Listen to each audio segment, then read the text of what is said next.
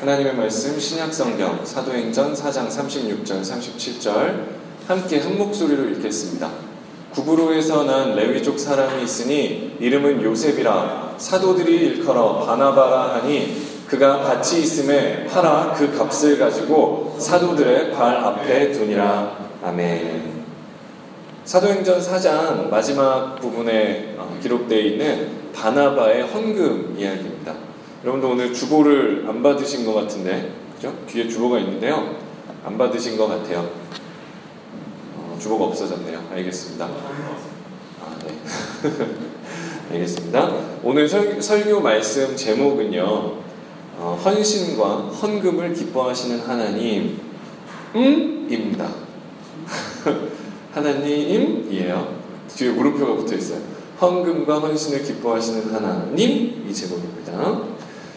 사도행전 4장 36절 37절의 앞뒤를 보면 그 제자들이 서로 자신의 재물을 팔아서 헌금을 하고 나누어 가지고, 그죠?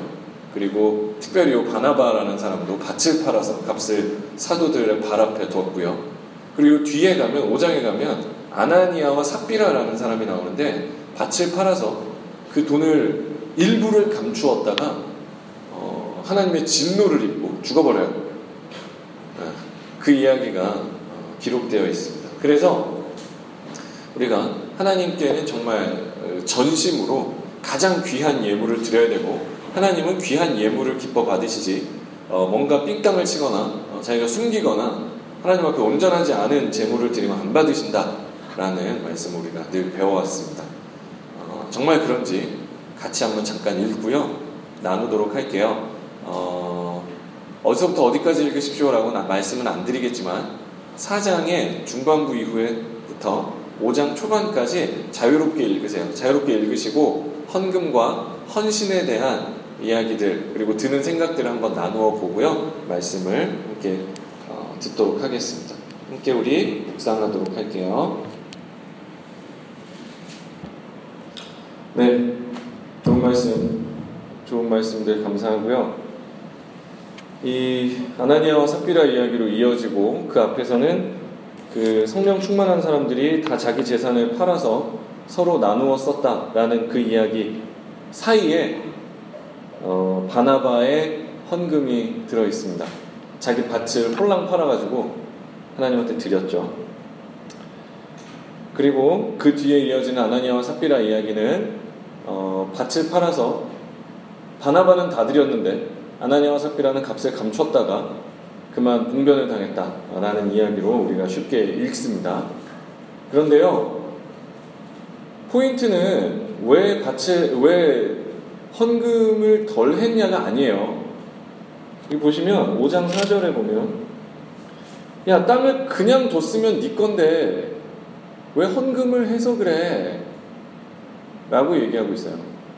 헌금을 안 했으면 되잖아, 왜 헌금을 했니? 라고 얘기하고 있다면, 그 얘기는 뭐냐면 아나니아라는 사람이 헌금이라는 행위를 통해서 무엇인가 하나님과 하나님과 어떤 밀당을 하려고 했다라는 얘기예요. 헌금을 감추었다라는 게 죄가 아닙니다. 헌금을 감추었다라는 게 죄가 아니에요. 밭을 팔면 왜 다 헌금을 해야 돼요? 그게 아니죠. 여러분 월급 받으면 100% 헌금합니까? 아닙니다. 그쵸? 저도 처음 전도사 사역을 할 때, 처음 전도사 첫 월급을 딱 받았을 때요, 그거를 전체를 그냥 다 헌금을 했어요.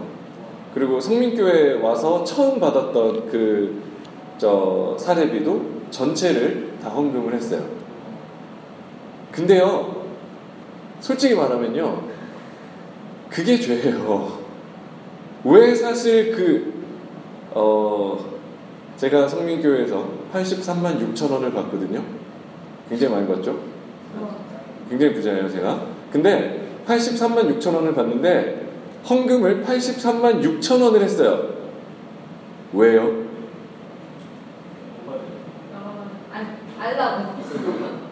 그쵸?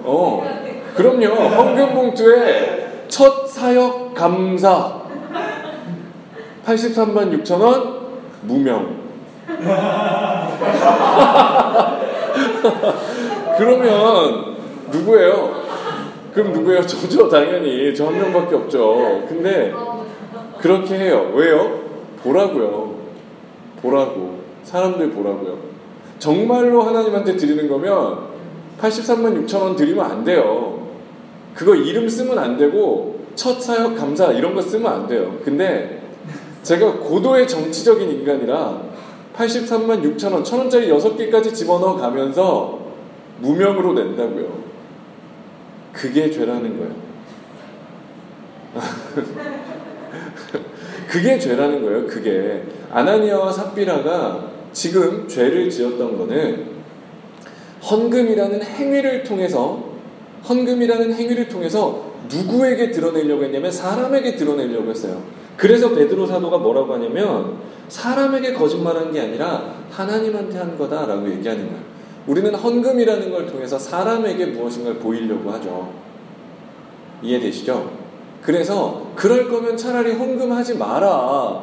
왜 헌금을 하면서 너의 그 헌금이라는 행위를 가지고 하나님 앞에서 네가 조금 더 나은 존재라는 걸 사람들한테 보여주려고 하니? 라고 얘기하는 거예요. 하나님은요, 여러분들이 아까 우리 비모 선생님이 요즘 힘들어서 11조를 못하고 있다라고 이야기를 하셨는데 하나님이 힘든 거 아는데 너 왜 11조 안 해? 야, 너 진짜 띄어먹을 게 없어서 11조를 띄어먹니? 라고 하실까요? 안 하실까요? 안 하세요. 안 하세요. 우리가 돈이 없어서 만약에 힘들고 아파요. 너무너무 아파요. 하나님은요, 그거보다 더 아파하시면 아파하시는 분이지 힘들어도 아무리 힘들어도 11조는 해야 될 거 아니야? 라고 하시는 분 절대로 아니에요. 왠 줄 아세요? 하나님은요, 돈이 소중한 분이 아니에요. 하나님은 오히려 다른 거에서 서운할 수도 있어요. 여러분들의 마음, 여러분들의 생각, 여러분들의 행동, 여러분들의 그 미래에 대한 계획, 여러분들의 삶의 방식, 이런 게 힘들면 힘들으셨겠지. 쟤 지금 83만 6천 원 받았으면 8만 3,600원 11조를 해야 되는데 8만 원밖에 안 했어. 3,600원 이렇게 하시지 않는단 말이에요. 하나님은요, 그렇게 돈을 세는 분이 아니에요. 돈은 누가 세요? 목사님이 안 세고요. 회계가 셉니다. 회계가. 돈은요, 사람들이 세는 거예요. 그런데 너무 많은 교회가요, 11조를 떼어먹는 건 엄청난 도둑질이다라고 가르치고, 그쵸? 11조를 하지 않는 건 신앙생활의 기본이 되지 않았다라고 가르치고, 아무리 적은 돈이어도 10분의 1은 내야 되지 않겠느냐라고 이야기합니다. 거기에서 사실은 많은 문제가 생기는 거예요. 어차피 여기 있는 친구들도 고등학생이니까 알 건 다 알 테니까 이야기를 하면요, 우리가 어떤 가게를 한다고 할게요. 제가 어떤 음식점을 해요. 또는 제가 어떤 카페를 해요. 근데 그 가게를 이제 처분할 때가 됐어요. 그래서 다른 사람에게 가게를 넘깁니다. 그럴 때 뭘 받게요? 권리금이라는 걸 받아요. 그게 뭔지 알아요? 내가 여기에서 이만큼 터를 닦아놨으니까 내가 터 닦아놓은 값을 내 라는 얘기예요. 권리금이라는 걸 받아요. 권리금은요, 보통 이 인테리어 이런 거 해놓은 거라든지 아니면 내가 사놓은 냉장고, 에어컨 이런 기계들, 집기들까지 다 합쳐서 어느 정도 금액을 통용되는 금액이 있어요. 이 정도는 받아야겠다 그러면 들어오고 싶은 사람이 그 정도의 웃돈을 내고 가게에 들어오는 거예요. 그런데 교회가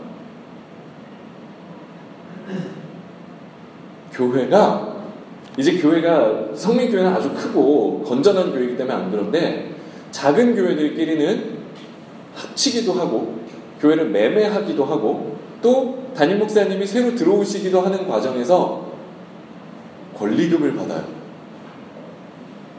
그 권리금을 산정하는 기준이 뭐게? 성도수예요. 그리고 거기에서 뭐가 나오니까 11조가 나옵니다. 이건요, 성경에서 절대로 얘기하고 있는 게 아니에요. 성경에서 너의 소득의 10분의 1은 반드시 하나님 거니까 무조건 내놔 라고 하지 않았어요. 절대 하나님은 소유 팔아서 다 내놔 라고 하시는 분이 아니에요. 이 사람들 비정상이에요. 정상인 사람들이 아닙니다. 그런데 왜 성경에 이렇게 좋게 그려져 있고 왜 성경에 이렇게 아름답게 그려져 있을까요? 교회에서는요, 헌금을 돈을 여러분들에게 내라라고 이야기하는데 사용하기 정말 좋은 구절이에요. 그래서 여기에 어마어마한 사실이 하나 숨겨져 있다는 걸 가르치지 않고 그냥 이거 봐, 다 팔았잖아, 통용했잖아 라고만 이야기한단 말이에요. 오늘 사도행전 4장 36절에 보면 특이한 표현이 하나 나와요. 그게 뭐냐면 구브로에서 난 레위족 사람이 있으니 이름은 요셉이라 라고 했어요. 성경을 조금만 공부했고 그리고 유대인들에 대해서 조금만 알고 있는 사람들은요, 이 본문을 읽을 때 뭐야 이거? 라고 생각할 거예요. 이 사람의 지파, 레위 지파 사람이다 라는 걸 굳이 밝힌 이유가 있어요. 왜냐면 아나니아 삽비라 이런 사람들은 지파도 안 밝혀요. 이 앞에 나온 사람들 누가 뭐 자기 소유를 팔았다 지파 안 밝힙니다. 그런데 이 사람만 이름은 요셉이라 바나바라 하니, 바나바는 누구예요? 바나바라는 이름은 위로의 아들이란 뜻이에요. 정말 훌륭한 사람이란 뜻입니다.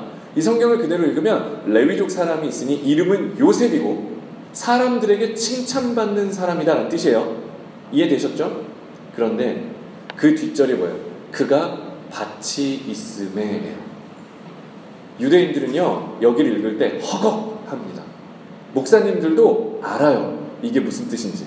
근데 가르쳐주지 않아요. 왜일까?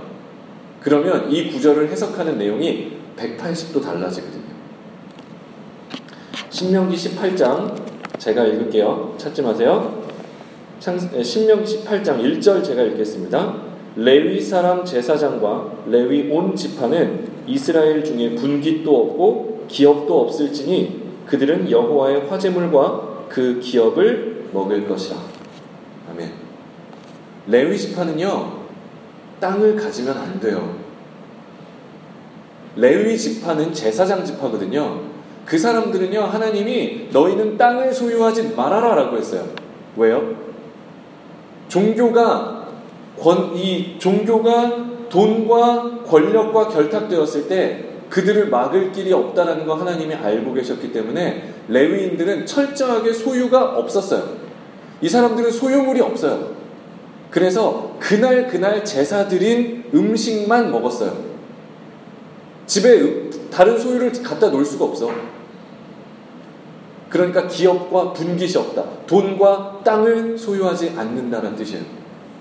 대신에 레위인은 어느 동네에 들어가든지 제사를 집행할 수 있어요. 그래서 제사를 지내면 그 음식은 레위인이 먹어.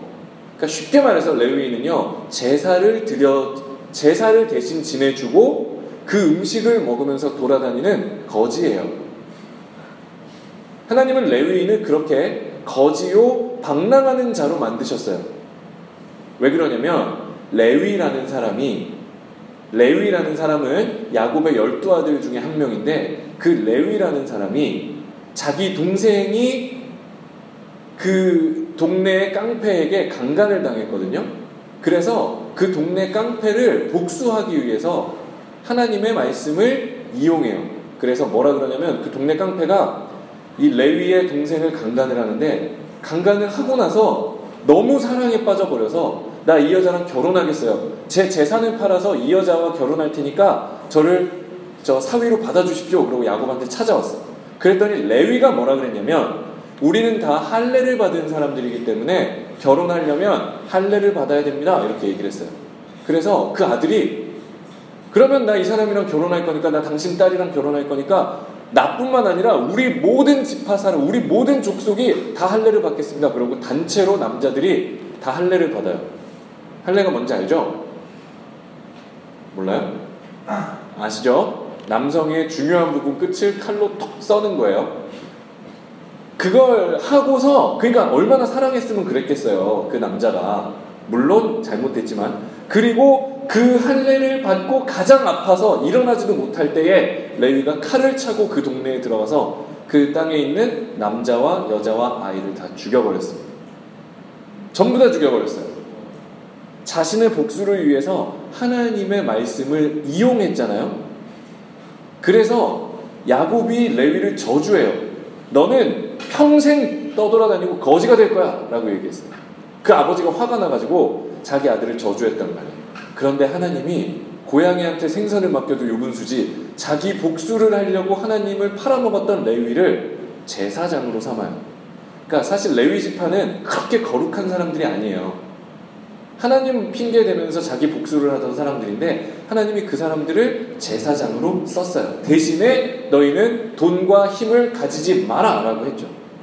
그런데 오늘 본문에 나오는 사람들에게 칭찬받고 그리고 나름대로 자신의 부를 축적한 레위, 즉 요셉, 바나바가 등장하는 거예요.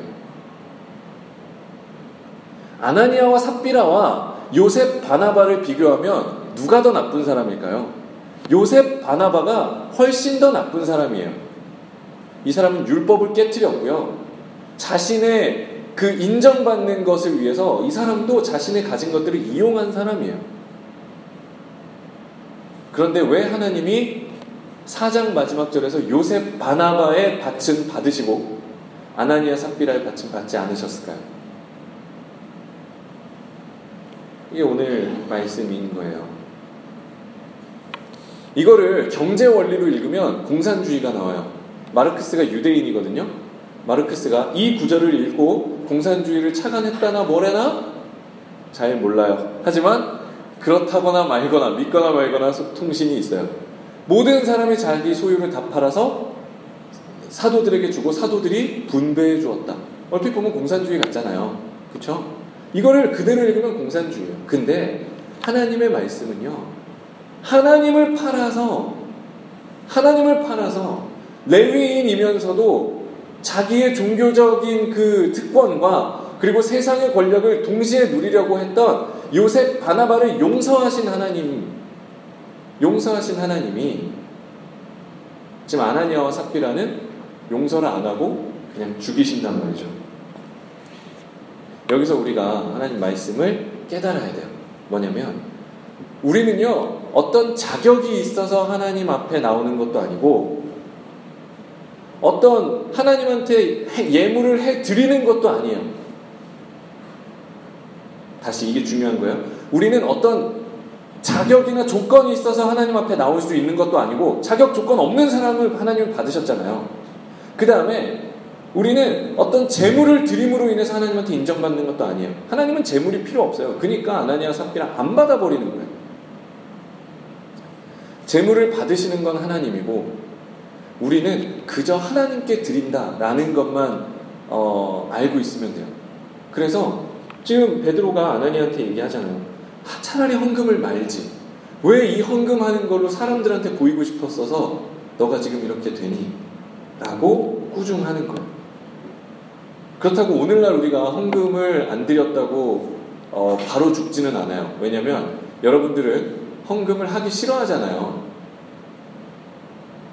안 그래요? 지금 여러분들이 마음속에 가지고 있는 건 헌금을 하기 싫어하는 마음이에요. 그건 오히려 여기서 괜찮아요. 헌금하기 싫으면 안 해도 된다니까? 여기서 오히려 뭐라고 하는 건 뭐냐면 헌금을 하는 행위예요. 헌금을 하는 행위를 통해서 뭔가 얻어내려고 하는 그 딜, 처음에 얘기했던 것처럼. 근데 그건 비단 헌금뿐만이 아닙니다. 여기 지금 임원들이 있으니까 조심스러운데 교회 회장이든 아니면 교회 총무 선생님이든 아니면 교회 전도사든 아니면 내년도 회장감이든 뭐든지 간에 그게 내가 사람들에게 인정받으려는 어떤 표지판이 된다면 그게 아나니아고 그게 삽비란 거예요. 그게 아나니아고 삽비란 거예요. 헌금을 어른들은요 헌금을 하면서 기뻐하는 사람들이 있답니다. 대표적으로 제가 그래요. 아까 얘기했잖아요. 83만 6천 원 딱 넣으면서 헌금 봉투가 딱 떨어지는 소리에 예스! 담임 목사님한테도 가겠지? 라는 생각. 사역의 탄탄대로가 열릴 거라는 생각.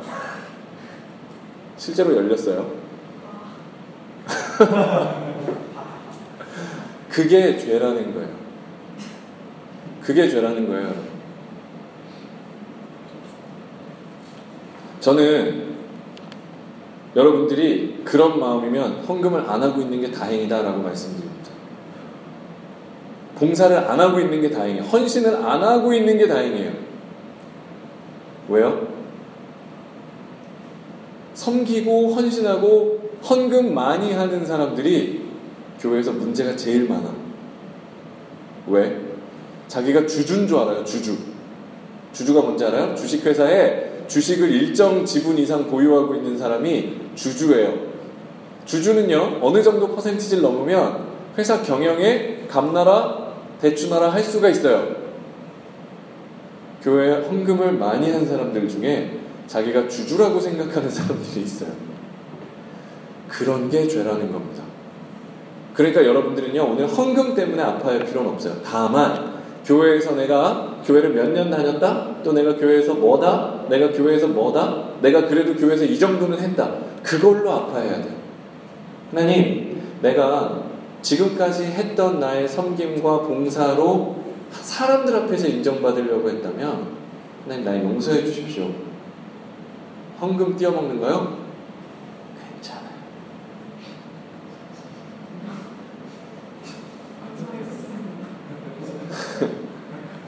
물론 큰 죄죠. 물론 큰 죄예요. 근데 니네 띄어먹으면 얼마 띄어먹니? 뭐 엄마가 헌금하라고 10만원씩 주시진 않을 거 아니에요. 1,000원 주게 한 500원 띄어먹거나 한 3,000원에서 1,000원 띄어먹는 거 아니에요? 물론 바늘도둑이 소도둑 됩니다. 물론 바늘도둑이 소도둑 돼요. 그래서 그러면 안 되죠. 하지만 더 나쁜 게 있다는 거예요. 더 나쁜 거. 제가 제 이 얘기는 안 하려고 그랬는데 잠깐 하고 마무리를 하면, 이건 방송에서 잘릴 거예요. 왜냐면 올릴 수 없는 저의 아픈 이야기이기 때문에. 제가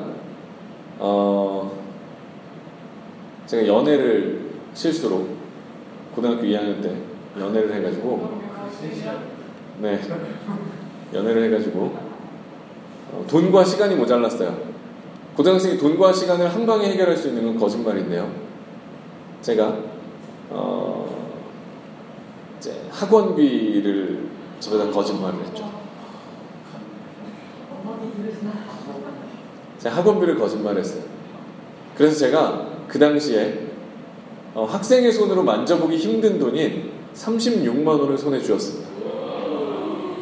거금을 손에 쥐었죠. 어려서부터 아주 크게 놀았어요, 제가. 근데 그때 제가, 우리 아버지가 저한테 그 돈을 주시는데, 그 돈을 받으면서 제가 마음속에 그래도 찔리니까 무슨 생각을 했냐면, 아버지, 제가 나중에 100배로 갚아드립니다 라고 생각했어요. 근데 100배로 갚아주려고 생각했어요. 근데 하나님이 제가 그 이야기를, 제가 했던 약속을 지키지 못하게 하셨죠. 제가 20살 때 아버지가 돌아가셨어요. 제가 아버지 영정 앞에서 무슨 생각을 했냐면, 정말 나한테 36만 원을 속는 것도 모르고 봉투로 이렇게 공부 열심히 하고 주시던 아버지 손이 생각이 나는 거예요. 아버지 영정 앞에서 제가 그 봉투가 떠올라서 죽을 것 같은 거예요. 그러면서 제가 그때 속으로 무슨 생각이 들었냐면, 내 안에 도둑놈이 살고 있구나. 내 안에 이 돈 귀신이 살고 있구나. 내 안에 이 돈 때문에 거짓말할 수 있는 정말 이 마귀가 내 안에 살고 있었구나를 그때 깨달았어요. 하나님이 깨닫게 하셔서. 그래서 제가 그때 결심을 했는데 뭐냐면, 나는 목사를 하면 안 되겠다. 나는 전도사가 되면 안 되겠다라는 생각을 했어요. 왜냐면 나는 분명히 교회 돈을 건드린다. 나는 분명히 교회 돈에 손을 대는 사람이 된다 라는 걸 아버지 영정 앞에서 느꼈어요. 근데 왜 전도사가 됐냐면, 그래서 저는 딴 일을 해요.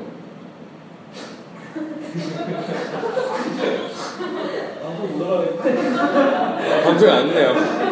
그래서 저는 딴 일을 해요. 왜냐면 제가 진짜로 여러분들 앞에서 진짜로 얘기하는데, 제가 만약에 EBS 강사라서 거기서 돈을 벌지 않으면요, 전 진짜로 헌금에 손 안 댈 수도 있어. 헌금에 손 안 될지 모르겠지만 은연중에 교회 예산이나 아니면 은연중에 다른 방법으로 돈을 벌고 싶어 할 거예요. 제 안에 그게 살고 있어요. 뭔 얘기가 더 얘기 나왔지? 그래서 헌금 띄어먹는 거요? 괜찮아요. 왠 줄 아세요? 지금 띄어먹은 그 헌금이 하나님께서 깨닫게 해주실 때 평생 상후의 마음속에 족쇄가 돼서 더 큰 것을 건드리지 않을 수 있는 방어막으로 하나님이 만들어 주실 거예요. 제가 돈 문제만 나오면 그 나한테 손 내밀던 아버지 손에 있던 그 돈 봉투가 아직도 떠올라요. 그래서 제가 아직까지 적어도 돈 문제는, 딴 문제도 없지만 돈 문제는 없고 싶어요. 그래서 이 얘기 또 안 하려고 그랬는데, 네, 이거 뭐 녹음을 꺼야 되겠네. 얘기는 안 하려고 그랬는데, 저는 사역을 지금까지 7년째 하는데 7년 동안 교회에서 돈을 받은 적이 없어요. 받으면 83만 6천 원 헌금했다고 그랬잖아요. 저는 첫 헌금뿐만이 아니라 처음에는 봉투에 넣어서 하고 그 다음에 그냥 넣어요. 그냥 받은 돈은 다 헌금해요. 오히려 교회에서 받은 돈의 한 3배는 제가 헌금을 할걸요. 비밀이에요. 네. 원래 얘기 안 하려고 했는데 삘 받아서 했어요. 그러니까 어쨌건 뭐 중고등학교 때 헌금 좀 삥땅 칠 수도 있지 뭐. 그렇잖아. 지금 안 하면 나중에 그런다? 제가 아는 어떤 선생님 중에 중학교, 고등학교 때 정말 안 놀고 너무 열심히 공부만 하는 선생님이 있어요. 지금 놀려고 그래. 중학교, 고등학교 때 정말 한 번도 안 놀고 공부만 했어요. 제가 진짜 옆에서 봤는데 진짜 공부만 했어요. 그 선생님은요, 그 반 2등이 쉬는 시간에 와가지고 1등인 줄 알고 야 너 공부 그만해 그랬는데 1등은 딴 사람이어서 굉장히 민망했던 분이에요. 그러니까 1등도 아닌데 1등보다 공부를 더 하니까 반 2등이 그 선생님이 1등인 줄 알고 와서 막 견제했어요. 우리 브라이언 선생님 경기고 다닐 때 그 반 2등이 와가지고 야 너 공부 그만해 막 이랬는데 알고 보니까 반 1등이 아니었던 가슴 아픈 분인데 중학교, 고등학교 때 진짜 안 놀았거든요? 지금 놀려 그래. 네, 여러분, 중학교, 고등학교 때요, 그럴 수도 있어요. 그런 걸로 너무 아파하지 마. 근데 하나님이 여러분을 만지시면요, 하나님이 여러분 만나시면요, 지금 여러분이 연약하다 하는 부분이 여러분의 강점이 돼요. 그러니까 성경 말씀 읽으면서 죄책감 가질 필요 없어요. 성경 말씀은 죄책감을 주는 책이 아니거든요. 아시겠죠? 이게 녹음을 어떻게 끝내야 돼? 녹음용으로 훈훈하게 마무리하겠습니다. 하나님은요, 우리를 사랑하시고 우리에게 재물을 요구하시는 분이 아니에요. 오히려 우리 마음의, 우리 삶의 모습을 하나님이 더 중요하게 보십니다. 그리고 혹시라도 여러분들의 삶에 조금이라도 부족한 모습이 있다면 괜찮아요. 하나님 여러분 사랑하시니까. 오늘 성경은 그걸 얘기하고 있어요. 우리는 아나니아와 삽비라보다 더 나쁜 사람이었던 레위 사람 요셉 바나바였는데, 하나님은 그런 요셉 바나바였던 우리를 들어서 사도의 반열에 올리고 그런 부족한 인간을 들어서 하나님의 사역을 하신단 말이에요. 우리는 그래서 다 요셉 바나바처럼 사세요가 아니에요. 살게 될 겁니다. 같이 기도할게요.